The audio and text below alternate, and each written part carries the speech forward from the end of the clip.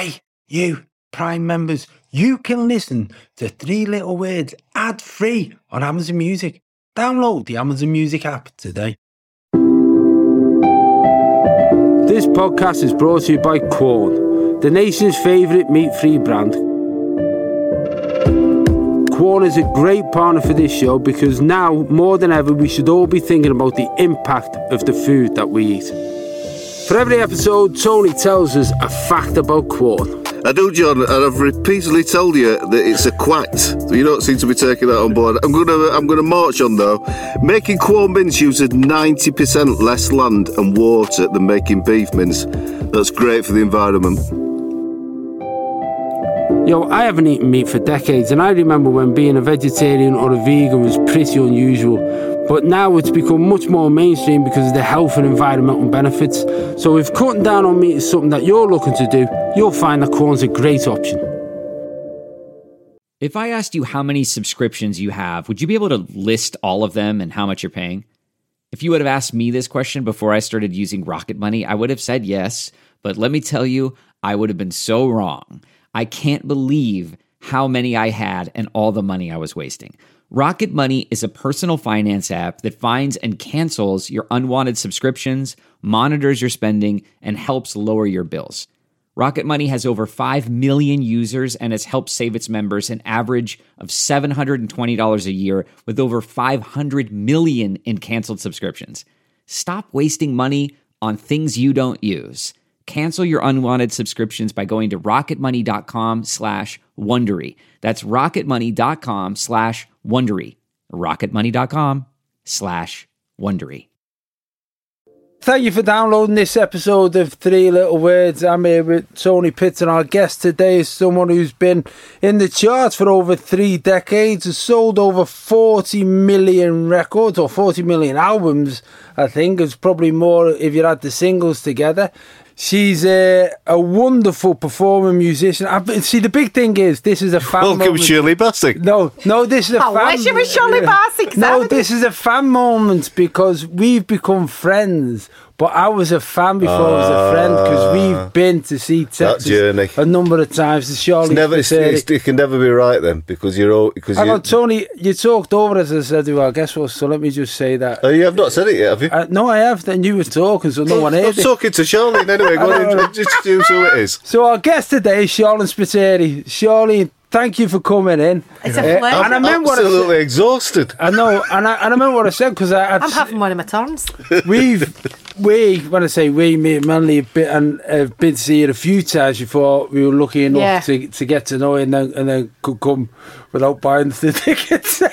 Yeah, no, I'm like, he's like, oh, stop phoning me to like get me to come to gigs. I'm like, do you want to come to a show, John? I've got friends who I've started off admiring from a distance, and it's a very strange dynamic because that bit of you can't die.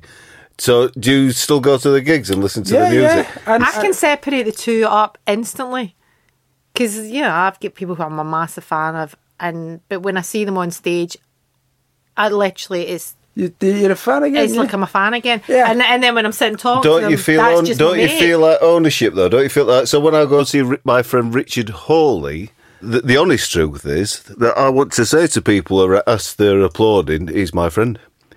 There's Do you? oh yeah. Yeah. Oh, I do that. Yeah. I do that. I stand there. I guess I do. I do, and I get very proud of my mates. Yes. Do you know what I mean? It's like, for instance, when I've texted you the other month when you were doing the Wales, Little Blue and Little White, and I was like, oh my god, and it was just like, I see him on television, his interviews, doing his stand-up, doing all his thing, and I feel really, really proud. But it's that thing when you see something like that, because it was something else again, you're like, he's making a big difference in the world that we live in. Do you know what I mean? And then you're even more proud. Do you know what I mean? When you see someone, doing something like that. I think yours is a bit of a nobler thing you're expressing. I think mine's just petty showing off.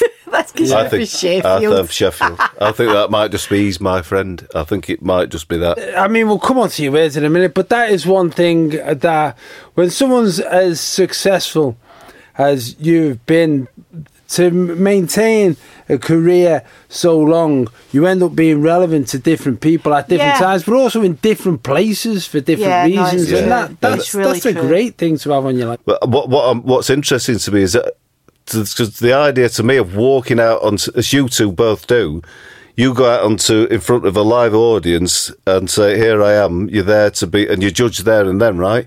You immediately get the. That I think that would terrify me. I don't think it terrifies you. I mean, I don't know if you feel the same, John, but just from what I've seen of you when you perform, well, I say perform, it's like it's just you, innit? It's like it is, and for me, when I go on stage, it's just me. That's it. This is just what I do. But I just have to sing songs in between it.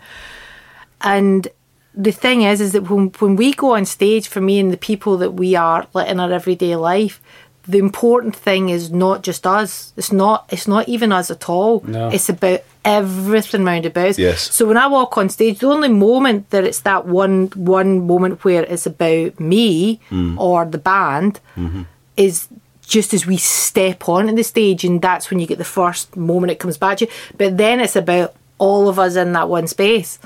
Because but when you say all of us, you mean the you audience, and the audience, absolutely, and the audience are an moments. integral part of the show. Yeah. But the terrifying I've bit, not got a show. The terrifying bit, you're not performing; it's just you being you. That's where the fear is. Really? Because if you're acting, you're behind something else. There's a filter. Yeah. So you can be that, and so the possibility for humiliation is still there. You can still make an absolute twat of yourself when you're acting. Of course you can. So I think so if you've got lines to learn, you're not dressed as you're dressed as somebody else, and I think that doesn't terrify me at all in any way. Whereas the idea of walking out and going "hello," that terrifies me. Really? Yeah. So listen, we need to move on to your first word, which I don't know. What is your first word? Gallus. So the way the show works, this is, I think we've done 22, 23 shows or something like that. I don't know. Depends where but this is the second word that I've not come across. You've not come across that word at all? No. I mean, I know it's derivation and stuff, but I've never heard it in use. But then again, maybe this explains why. So quickly, the etymology, I'll do an etymology and definition. It means gallows, from the Middle English and Old English galga, from the Germanic galgon, which means a pole or a stake, a pole on which a condemned person was hung. And now there's an interesting bit, and the reason that I won't have been familiar with it. It's a colloquial term most often used in the west of Scotland and Glasgow especially, to describe an act of boldness, daring or recklessness. Someone who acts in a gallous manner is usually doing something that they shouldn't be. And then it also can refer to someone who does something in a stylish or exemplary manner. It has both negative and positive connotations depending on the way it is used. So, Charlene, why did you pick the word gallus? It's funny because if you say it in Glasgow, if you refer it, you can refer to like, oh, they're just gallus, they're just cool, they're just like, they've just got it on, they don't care. You know what I mean? Nothing rouses them. They're just always like, super on it. And you're not going to stir this person at all in any way that's going to like take them off the path. And it's about delivery as well. The way somebody would deliver something, the way somebody would say something, like just like it wouldn't be. You wouldn't say something horrible to somebody. You wouldn't say something, but you would just say something in a way that could just change someone's path slightly, and that would be like they're just gallus because they're just super cool. But if you said, if you could go, her, she's a bit gallus, isn't she? It means, like, if you were speaking about a girl or a woman, you go, like my mum used to always go, oh, Gallus Alice down the road. Gallus Alice. And she was a bit like Shirley MacLaine in, I'm trying to think, what the one with Frank Sinatra where she was the green tights. She's a bit like, a bit chewing gum and reckless. Gum a bit like, ooh, you know, she's a bit like that. She's a bit, you know. So as you were talking, I realised exactly why it would have those meanings, because it's from gallows, so gallows humour. I think it's the person that's about to be hung who leaves a little bon mot just before they die, who says, "Well, go fuck yourself." That is a person that's gallus would say, "Go fuck yourself." Yeah, go fuck yourself. So that is in that sense, what they would be like. And then I think in the sense you just described the girl, that would be somebody that's heading towards the gallows. I think because they've got a recklessness about them. Yeah. Because I was trying to work out how it could have both those meanings coming from that term, and one's about the kind of behaviour that says you're going towards the gallows, and then the other one is those cull fuckers who are up there having a little cheroot before that's what it is, right? Yeah, but it's funny because it's just a word that I've always... It's something you'd want to be and not be, right? Yeah, absolutely. You'd want to be in a gallus band, but for me, I'd want to be in a gallus band. I wouldn't want to be known as a gallus woman. Does that make sense? Yeah, but is that why you picked it? Because it reminds you of home, or is what you felt when you joined the band? It's got a warmth. Yeah, it's got... I mean, do you know what it is? The reason that I picked it was because in so much of who I am is because I'm from Glasgow, and my sort of attitude towards what I do, and how I've done, like people say to somebody, "Oh yeah, but they were successful really young, and that's why they're a bit of a twat." And it's like, no, it's because they're a twat. It's not because they became. I'm like, how can you become successful and then become a twat when you've got the world at your feet? And you've got everything that you ever dreamt of, and you do a job that you love, that, there's not a lot of us get to do something that we love to do. So no, they were just always a twat to me. So, and that is, so much of that is from my growing up in Glasgow. On that point though, as gallus is a word, because it's a very interesting thing with you and your career in Texas, you have always been at the front on all the album covers, but you've never been sexualized. You've never been... You're the female front of a band. Yeah. There's not many. And there's also not many who seem to have told the record label how they're going to dress and how they're going to look. Is that fair to say? Because that 100%, seems to have gallus about it. I've never been a shrinking violet when it comes to my opinion. But I think that's got a lot to do with being really badly bullied at school. That when all that was over in my youth, that it wasn't that I turned into an animal, but literally if I see someone in a meeting, or even someone in a shop, and someone's giving them a hard time about something, I'll be like, I can't, like, Brown, my husband, he'll like, what do you always need to get involved for? You can't help yourself, can you? I'm like, let me I have to, because I literally like feel like I can feel it all coming back to me. It's like, it's like creeping up my skin. I can feel the feeling that I felt as that 14-year-old just going, oh God, they're going to get me. Why were you getting bullied? I was just bullied because, growing up in Glasgow, my name was Charlene Eugenie Spiteri. And my parents had moved out to Loch Lomond at this point, so I wasn't being bullied when I lived in Glasgow. So we moved out to Loch Lomond, and I went to secondary school there. And I looked different from everybody. I had a different name. I had really dark hair, and, I was so sort of wee, skinny, ugly thing. I looked like a wee elf, weird, like, gremlin-y thing. And I was really into art, and I was really into music, and I was proper geeky, but I don't know anybody that's in a band that was not a geek. That's right. Because you think they're not, but you actually look at it historically and go, just lines of geeks in bands. Yes. And they became musicians because they didn't fit in.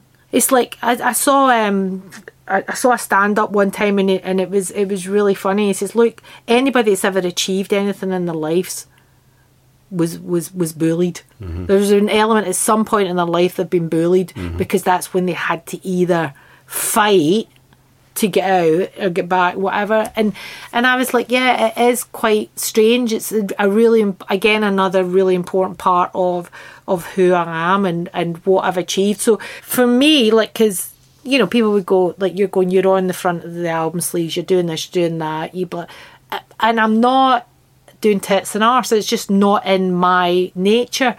But the weird thing is for me, is when I do a photograph of Jürgen Teller and it's just my eyes with my jumper pulled up, for me I'm looking at that going, oh, that's it, that's gallus.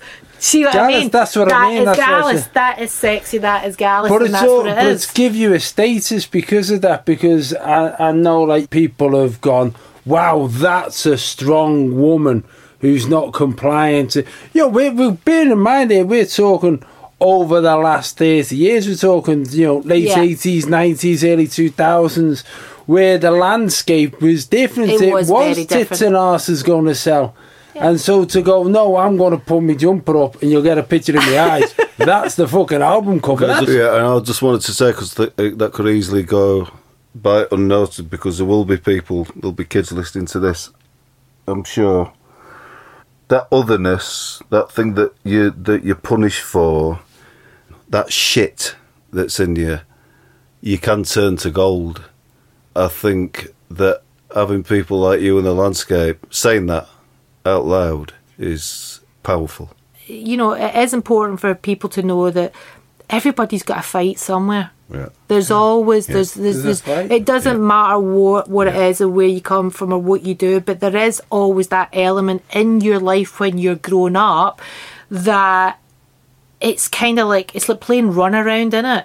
Yeah. And you kind of go, what lane am I going in? Where am I? Ooh, and there is that point, and when you're a teenager in your childhood, and you do it in different. There's almost like that 7-year cycle that you do it in certain points of your life where you have that sort of shake up again, and you have to choose what direction you're going at a crossroads, right? You're like, right, I'm at a crossroads again. Where do I go? And because people say, well, how come you guys have been so successful for 30 years, for over 30 years now? And I'm like, because we rode the bad times. Yeah. And it's, if you can ride the bad times, trust me, you will be. It's like being rehearsed, isn't it? Yeah. If you know it really, really well, you can move around within it to a certain point, and you get a bit of leeway in that thing that you do, and that's kind of like what life is like.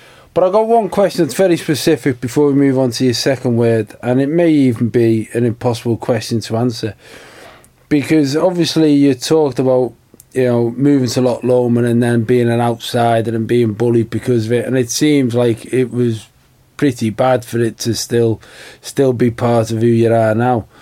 But there would have been a point shortly after where you would have been on stage and some of those people will be in the audience. I don't know. Was there ever a stage where you think, right, I've shown you bastards, or is it still something that you Nah, I never. It's really funny. I never ever thought I showed the bullies, but there was one really funny moment. It was, God, I don't know, maybe about 5 years ago, and we were playing the Hydro in Glasgow, and it's a big show, and it was sold out beyond. Do you know what I mean? There was like literally, they were going, it's heaving, but we're a Glasgow band, and it was absolutely, and the atmosphere was unbelievable. And you know what it's like when you play your hometown. There's those moments where the lump comes in your throat. It's like because they're your people, and you're like, especially when they're giving you so much back. And I remember coming off stage, going on for the encore, and I remember standing, and I don't know where it came from, and I went to all those aunties that freaking went and made a cup of tea when I used to go up and sing 10 guitars, because I had a cousin that used to go up and sing I Once Had a Dear Old Mother, that about a mother that dies and goes to heaven and looks down on her daughter every night, and all the aunties would be going, oh my God, she's great, and I'd be like standing in the doorway, because I was 3 years younger than Carolyn, and I'd be like, right, I'm going to sing, it's my turn to sing, and then I'd go up and I'd go, I had a band of, like, off I'd go, and literally be like, do you want a tea, Jean? I'm going, and they fucking go up and piss off and leave me. And I remember I got on that stage and I said, to all those aunties that pissed off when I was, and you all wanted the guest list tonight, fucking get it up, you. And I don't know, and I'm not kidding, and it was in the friggin' Scottish papers the next day. I don't know what came over me. I was so vitriolic about it. I was like, get up! That's deep. It's deep. That came from deep. Like, yeah. I thought, oh my God, I'm so scarred. Yes, what is that's wrong? come from right down there, right? It was guttural. It was like literally like visceral. Get up! That is brilliant. Beautiful. Oh my beautiful. God, I was like, well, I love your face, mate, because it ended up with telling your aunties to fuck off. Yeah. Oh Jesus! So that was a brilliant face word, Charlie. What's your second word? Massive word. Love. The biggest word, I think. Probably the most powerful word I know. Okay, so it's from the Old English word lufu, which is a feeling of love, romance, sexual attraction, affection, friendliness, or the love of God, from a Proto-Germanic word lubo, which is part of Liebe. Definition. So it's defined by the Cambridge Dictionary as to like another adult very much and be romantically and sexually attracted to them, or to have strong feelings of liking for a friend or a person in your family. I think that's a bit of a limited... Yeah. The fact that it's a limited definition suggests how massive the word is. Yeah, because you can't really put words to it. You can't, because that, and I think that's always the case. I think words like yes as well are hugely difficult to be precise because they are so all-encompassing. So that's a definition. We've got 3 quotes, so I'll start off with Nietzsche, who said, there is always some madness in love, but there is also always some reason in madness, which I agree with. Secondly, find what you love and let it kill you. And that's Bukowski. And then from my favourite poet of all time, favourite, Philip Larkin in An Arundel Tomb, which is a fucking beautiful poem. What will survive of us is love. And I believe that to the core of my being. So why did you pick the word love? Because it's just, it's everything. It's everything that I need. It's everything that I think that everybody needs, and I think probably even more so now, and like what we've gone through with this pandemic and everything, is that it's interesting to see a younger generation that don't even know that that's what it is, be so accepting of others, and you know, in their sexuality, in their colour, in everything, and I really noticed that these younger generations now seem to have. They don't have the baggage that generations before us had of, I guess, hate, but what they believed they loved. There's people that have done unbelievably amazing things, you know, looking after their neighbours, looking after the people that are, you know, their own community and everything. Yeah. And community is so important, you know, as someone that did grow up. I mean, you're for Sheffield, you're for Liverpool. It's like community is unbelievably important in the people that we've become, and our attitudes and what we do and what we share.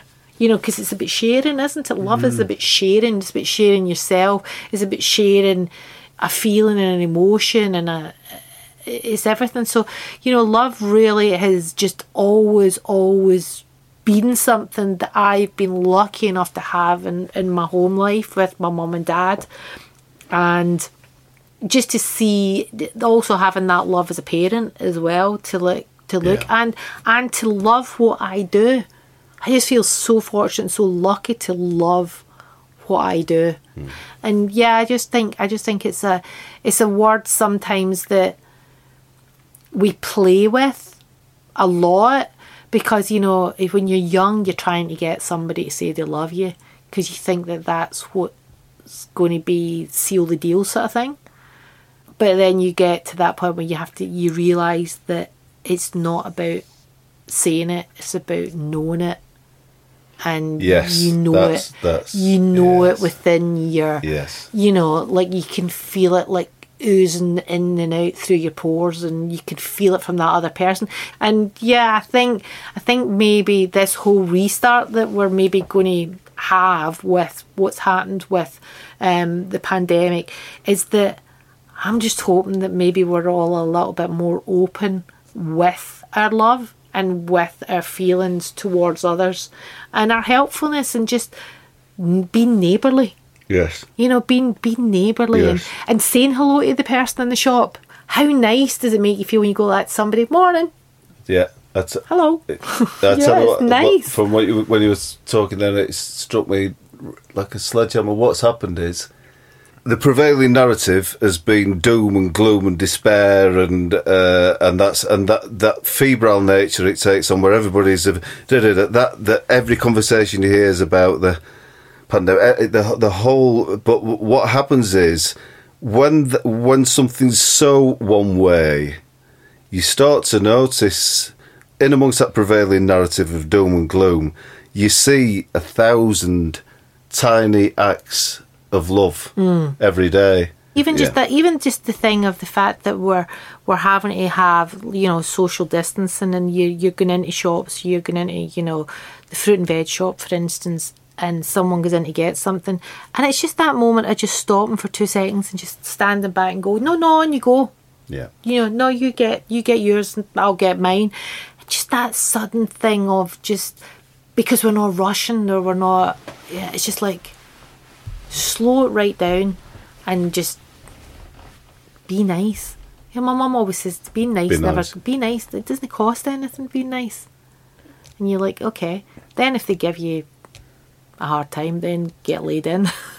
But it's interesting, coming back from what you were saying before about, having that horrible experience of being bullied, then all of a sudden being adored, being on stage and being, the front of a very successful band, and to come down to what you seem to be saying with love is not. It's not about me. It's not admiration. Yeah, exactly. It's a shared thing. It's totally, a blanket. Yeah. It's like that feeling when you're at a gig, and that moment where you're all just singing along together at the top of your voice. That's what I mean. It's like that bubble is love. Yes. Do you know what I mean? Because you're all sharing that moment. That's what I'm taking from. I'm not taking from it that you're talking about. I need to be loved. Yeah, I you don't and need Bryn, and Yeah. I love this Welsh chef, and it's not that. It's not a personal prize. No, exactly. That's what it. you seem to be saying, which I think is the most beautiful thing about what you're saying, is that this is everyone's.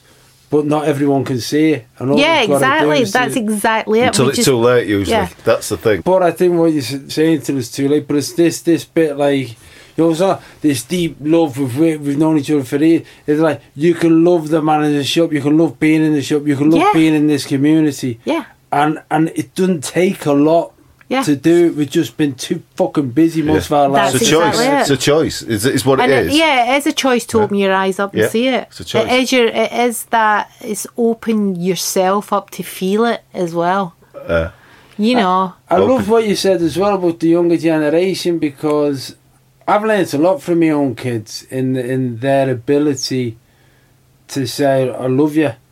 Yeah. And it's led to me, as a man in my 50s, with my mates just going, I love you, pal. I'm going, fucking hell, I've barely said that to my dad. Yeah. I know. Do you know what I mean? Yeah. Because I haven't had that skill set. I barely said it to them growing up. Yeah. Because I thought all you had to do was show it, not say it. Yeah. Yeah. And that, it's a very, very simple word, but it carries so much. And sometimes what it carries isn't telling them something that they know, it's reaffirming what they're living. Yeah. Yeah. 100%. And that is exactly it. And our parents didn't have much use for emotional intelligence.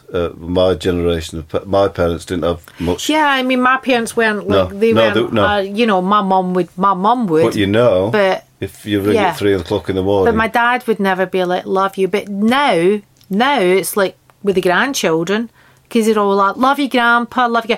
And they'll, again, young generation coming in and using the word.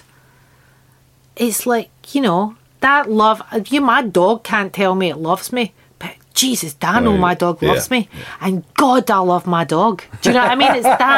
It's that, just, I look at that wee thing comes and sits on my lap and she'll like snuggle in, and I'm just like, my heart literally, there's like a feeling of like, and everything's all right, and that's love, and that is it. It's like that important. Sometimes when you like get that nice big breath in that you get when you go, it goes down deep into your body and it goes down to your toes and the ends of your fingers, and you go, oh, I felt that one, that was good, right, I feel all right now. It's a vibration. It's like that, yeah. So love feels like it's a vibration. Yeah. Isn't it? Definitely, definitely. Well, on some occasions it is. Hey! Leave with the gag about vibrators. There you go. We started talking honestly and emotionally, so it needs punctuating. Oh, of course, but you always got to have a bit of gag. No, seriously, I get what you're saying. I really get what you're saying. Well it's a lovely, amazing. It's a lovely use of that word. Yeah. Lovely use of it. It's a great word though, isn't it? Well, but it looks great. It's a great word to look at. I remember seeing in Philadelphia city centre. Hey, I'm Ryan Reynolds. Recently, I asked Mint Mobile's legal team if big wireless companies are allowed to raise prices due to inflation. They said yes. And then when I asked if raising prices technically violates those onerous 2-year contracts, they said, what the f*** are you talking about, you insane Hollywood ass f- So to recap, we're cutting the price of Mint Unlimited from $30 a month to just $15 a month. Give it a try at mintmobile.com/switch. $45 up front for 3 months plus taxes and fees. Promo rate for new customers for limited time. Unlimited more than 40 gigabytes per month. Slows full terms at mintmobile.com. This episode is brought in part to you by Audible, your go-to destination for thrilling audio entertainment. Whether you're looking for a hair-raising experience to enjoy while you're on the move or eager to dive into sinister and shocking tales, Audible has an exclusive collection of thrillers from best-selling authors that will keep you on the edge of your seat. Like James Patterson's first audio-only thriller, The Coldest Case. Experience stories like never before, where every chilling detail is brought to life by captivating sound design. Plus, as an Audible member, choose one title a month to make yours forever. And now, new members can try Audible free for 30 days. Just visit audible.com/WonderyPod or text WonderyPod to 500-500. That's audible.com/WonderyPod or text WonderyPod to 500-500. It was a monument to John F. Kennedy. Oh, yeah. And it's just LOVE. And it's been replicated various times. Loads of but I remember the first time I saw it, mid-80s, and I was like, fuck, what a brilliant, simple thing to stand in the middle of a place that people walk past every day. Yeah. And that's, again, even saying that, it's like it is a simple word.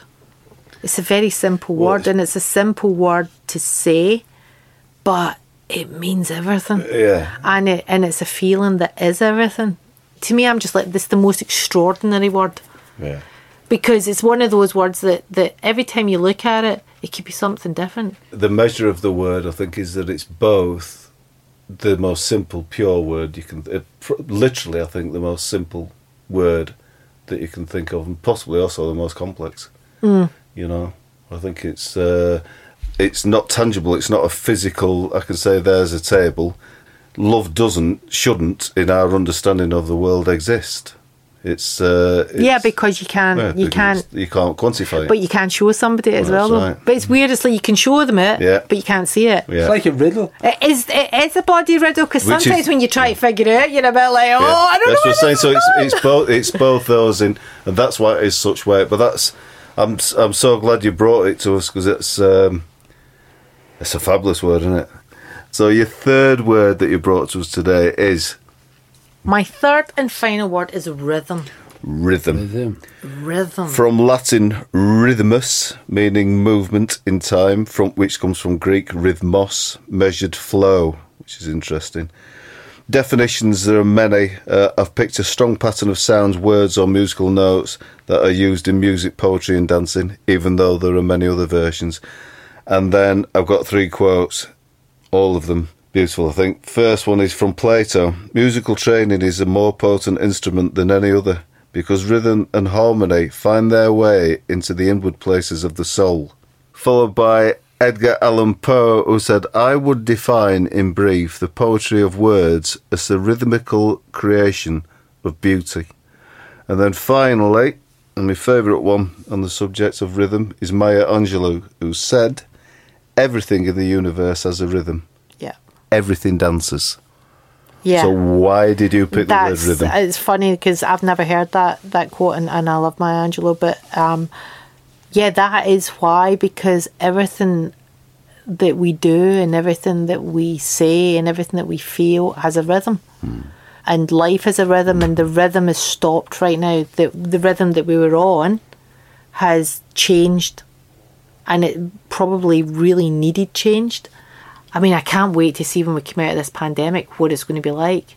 I think it's going to be quite different. I think people are going to be quite different, and in a good sense, not in a bad sense. So I think the rhythm of life is going to change, and the rhythm of how we communicate is going to change. So when you say that the world's changed, you're also referring before to how much you've changed. You know, you're happy in the garden, you're happy where you are, you're happy with the friends you've got. Do you see yourself going back to what you were doing before and embracing it easily, or is it like a comfortable old Well, it's sweater? funny because it's like I'm really lucky that I can be in Wales, don't see anybody, digging a hole, Doug's lying beside me, and I'm just like, today I'm going to do that, or I'll paint something like a shed, or I've decided to build things. I mean, the amount of stuff that I've made over the lockdown, seriously. My sister at Christmas, I made cushions, right? These massive big bolster cushions. And then I went mental because I made one because my mum died just before the first lockdown, as you know. I guess it's such a thing of like, you know, where you come from as well. My mum was like this. She's lying in the hospital. She's got lung cancer. Literally, we only found out and she was dead 2 weeks later. We didn't even know she was literally. And she's in the hospital. But as soon as they'd got her onto the painkillers and everything, she came back to her fiery self. You know, it was just amazing to see my mum. My dad walked into and we was all tears and everything, and she went, "Shut up." She went, "This is not about you. This is about me this time." And I remember my sister and I going, like this, like laughing. Mum's back, and but she was sitting there and she went like this. She said, "See all that fabric? There's that fabric in the cupboard, and you know, like when your mum's telling you something exactly where it is. And go into the thing and go up to the right, and you find it on the top shelf." And she went on about this fabric. She went, "There's some." She went, "There's some bits in there that you don't need to keep, but there's some really good stuff, and I don't want you to waste that." So there was loads of it, and I don't want any of it to go to waste. So my sister and I took a load of it we gave it, my sister's friend was doing loads of PPE. So we gave her loads of fabric and she made PPE with it, right? And then there was other stuff that was left that is fabric that I had seen as a kid. I'd seen this in my mum's sewing boxes, like same fabric. Yeah, but stuff that we had like she'd have kept it from because she was always a dressmaker. Yeah. Wow. She was a dressmaker and she was a window dresser. She worked for Richard Shops as a window dresser, and she was always collecting because she was display artist and she always had bits. And my sister and I used to love going through those boxes and boxes of buttons and everything, and find all these unusual buttons and bits of fabric and stuff. And there was loads of fabric that I hadn't seen in years, and I was literally like, "Oh my God." And I was like to my sister, "Do you remember this bit?" And my sister was like, "Oh yeah." And I was like, "Mum made me a boiler suit in that one time when I was going to the primary 7 quality dance." And I'll never forget, my mum made me this boiler suit and she sewed an Embassy Regal patch on it. I don't even know why. I was like, I like that. Embassy Regal fags. It was like a patch, and it said, and I think it was like from like when they do the racing on the cars. Because remember loads of they used to sponsor them. Yeah, right. And I thought it looked a bit like boy racing, a bit. I mean, "Can you sew that to my boiler suit?" Said number 6 tip. And I had Embassy Regal on, and I'm thinking, and I go, "Jesus, was that on crack? What was I doing as a child?" Stick that Embassy Regal thing on my primary 7 quality dance. But so there was fabric, there was things left over, things that my mum, dresses that my mum had made us and stuff. It was just amazing to see all this fabric, and so I had loads of it, and I took it. I had when we emptied my mum's house, I took it all to Wales. So I was in Wales going, and then I thought, "Oh, I'm going to make a big bolster cushion for that seat in the kitchen." And I made it, and I got this lovely binding and everything. I had loads of stuff that Mum would give me as well, and I made it, and my sister saw it because I'd went like that. "Look what I did." I was dead proud of myself. I went, "Wait, see what I've made." FaceTimed, and I was like, and she went, "Oh, I love that. Can you make me one of them for Christmas?" So then I made her one for Christmas. Then my niece saw it, her daughter, and my niece has just got her own flat, and she's 31, and she was like, Aunt Charlene, can you make me one? So then I started making all these bloody cushions, and I was loving it. I mean, honest to God, if you'd seen me, because I had to buy loads of stuffing and wadding and all this, and I was literally like, but then I came down one night, I was like covered in it. I'm like, what are you doing up there? I was like, I'm in my sewing room, because now I've got a sewing room, you see. So yeah, so things like but you're gonna have to transition from that, back to the other rhythm. But that is my life. I've always loved those things, but I've just never had the time to do them, because I'd be away on tour, or I'd be doing this, I'd be doing that. Because the truth is what I'm doing right now is what I did as a child. My granda had an allotment across the road for the house and over at the bowling green, and we used to sit in there and like, I mean, it was great, you know, we'd grow stuff and you'd take it back, your granny would be like I just used to love, you know, like getting the peas and then you just be like crunching on the skins, like and that smell, and just like, you know, I've spoke about it before, that I think a lot of the reason that I became a songwriter was because of those moments in my granda's allotment, because there used to be a bus stop across the road, and my cousin Mark was songwriter and the singer in the band Gun, and the two of us, I mean how three cousins that grew up together. My sister and I grew up together with my cousin Mark, and two of us out of the three become musicians. There's got to be successful musicians. You're a bit like, that's, you know.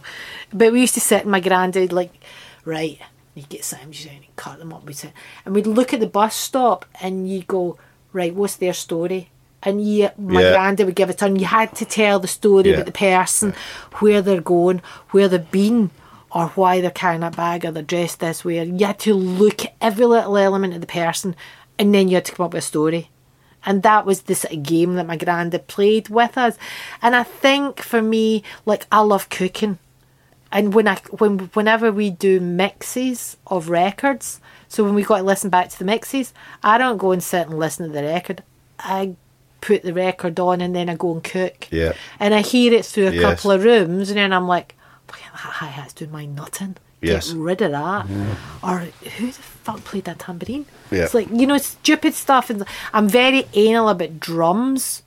So rhythmically, it's really important for me that I can breathe to the song.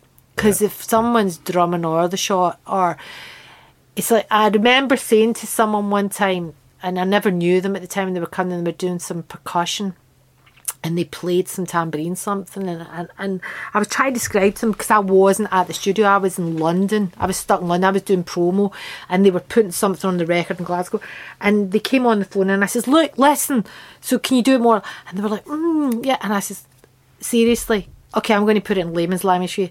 I was like, do you play with your cock like that? No, don't fucking play my tambourine like that. So, do you see what I'm saying? I've had that in reverse. But do you know what I'm saying? It was like, so when you hear a record, you want it to, you want it to move. It's got to move in the right way. He's like, oh, stop this now. But that was, so the rhythm needs to be, it's not like, I was like, fucking hell, mate. And that was why I was so excited to come in today to talk to you, because I knew that the conversation could go anywhere. And that's what's so interesting about your podcast as well, because it does, like, when I've listened to, just having that time to listen to somebody in full, and for them to get a rhythm within the podcast, do you know what I mean? Because sometimes it's like so cut and dried when someone's interviewed. It's like, so you get a new record, yes, thank you, you were wonderful, goodbye. And that is the way TV is, and we understand that, or that's the way radio is, and that's it. But a podcast gives you that breath, because I mean, I've always said that I think that's what makes a hit record. Do you ever feel like you're settling? For your foundation, that is. Maybelline's new Instant Age Rewind Eraser Foundation doesn't settle into fine lines and wrinkles. With SPF 20 and moisturizing Pro Vitamin B5, this foundation not only provides medium coverage and a natural finish, but also protects and nourishes your skin. And the best part? The blurring sponge tip applicator makes application a breeze. Say goodbye to cakey, uneven foundation and hello to a flawless, radiant complexion. Try our new foundation today and see the difference for yourself at Amazon.com/Instant Eraser Foundation. Is that if you can, because the truth is I don't know how to write a hit record, because I don't know what it is that it is, you know, when I'm doing it. Of course, but we've written a few hit records, and you go, and I always think it's when, I've got two ways of explaining it, is if you can breathe it properly and if you can point when you're singing it. If you can, it's like, well, you can see what you want. Yeah, exactly. You're like that. She has a hell. It's like if you can point to it, and I don't consciously go. I'm going to be looking now. I'm going to be looking. But I don't. When Johnny and I write, I don't start pointing. But then I go, when we finish it, I go, you can point to this song, and he goes, oh, don't you start with your pointing shit again. And I'm like, well, it's a great way to define it. Yeah. Point to it, I'm good. Wrote a successful We've got film. a chance. 50-50 chance if you can point. Well, you've got three words that we can point to, which are brilliant: Gallus, love, and rhythm. What would be the word that you'd be glad never to hear again? Liar. So when you say liar, do you mean the word liar, or do you mean people who tell lies? Liars and the word liar. Everything about. And my mum used to say to me when I was a kid, you can catch a thief, but you'll never catch a liar. I've never forgot that. I think that's a great thing, because the world now allows anyone to be anything that they want to be in terms of presenting something that's not the truth. You know, the fake news is a new phenomenon because it's based on the acceptance of lies as Absolutely. fact. But also, there's a facade that can be created now that never used to be created, because you would trip up. Yourself, and that's it. You would trip up, and now you can. I mean, you literally can get away with so much. Yeah, as if the tripping up doesn't work if you're not bothered. Yeah. I had a liar when I was a kid. When I first started, I was a truck mechanic called Cyril, and he was magnificent. He was a van driver. He'd say, "I've just pulled." He told me in the Second World War that Churchill rang him. And he said, "Where are you, Cyril?" He said, "In Sheffield." He said, "I'm a taxi sent for you. We've got a job for you." And the job was for him to get out to sea. They knew the torpedo was going to be fired at this ship, and Churchill knew that Cyril had the ability to jump on the torpedo and hold it under the boat. I think you're lying. I'm telling. Listen, trust me, that was the level of lying. But he was so all the lads in this truck garage that I worked at in Sheffield cornered him. You lying bastard! Stop telling your lies. And he'd be like, "Lads, I'm telling you."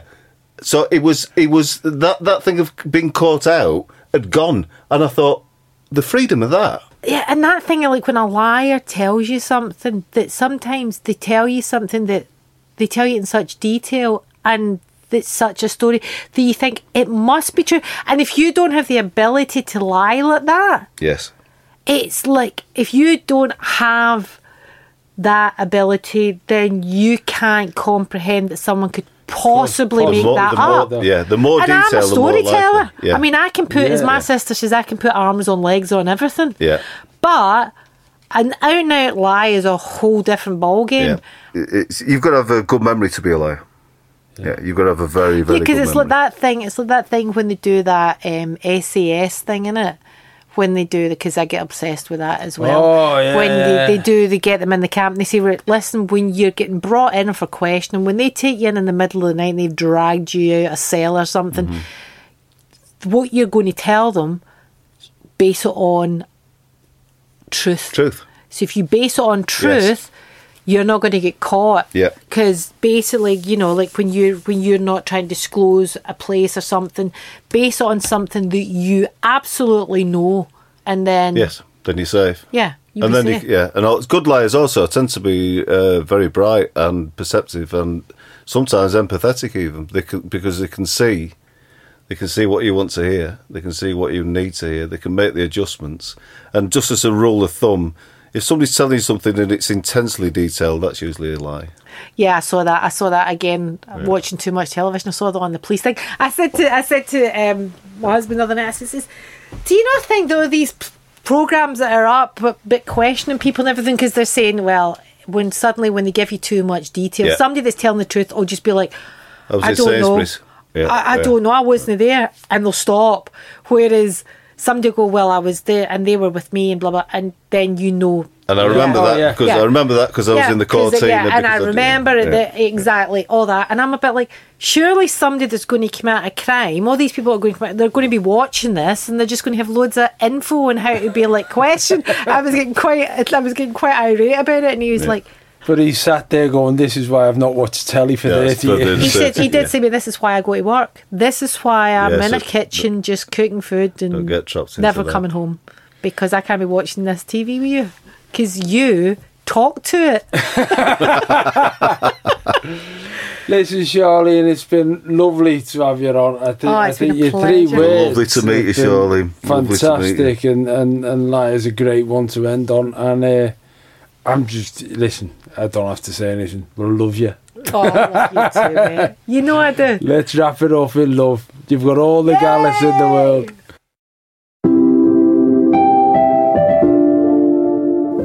Well, so that's one of those, isn't it? That's Charlene's your friend, and like you said, she's been around for 3 decades, so she's been large in my landscape, and she's exactly what I thought she would be, which is, I think, probably the nicest thing. She's authentic. She's clearly paid for her success in the important ways, and she's engaging and honest, and what you see is what you get, and that's... You wouldn't know that she'd sold 40 million records if you didn't know she'd sold 40 million records, which I think is a real tribute to her. Yeah, she's just a great person to spend time with. I hope that you enjoyed that episode of 3 Little Words as much as we did. I absolutely love doing this show with Tony, and the guests have been brilliant. Don't forget to subscribe, follow, leave us a review, recommend us to any of your friends, and it just remains for me to say also thank you to our sponsor, Quorn.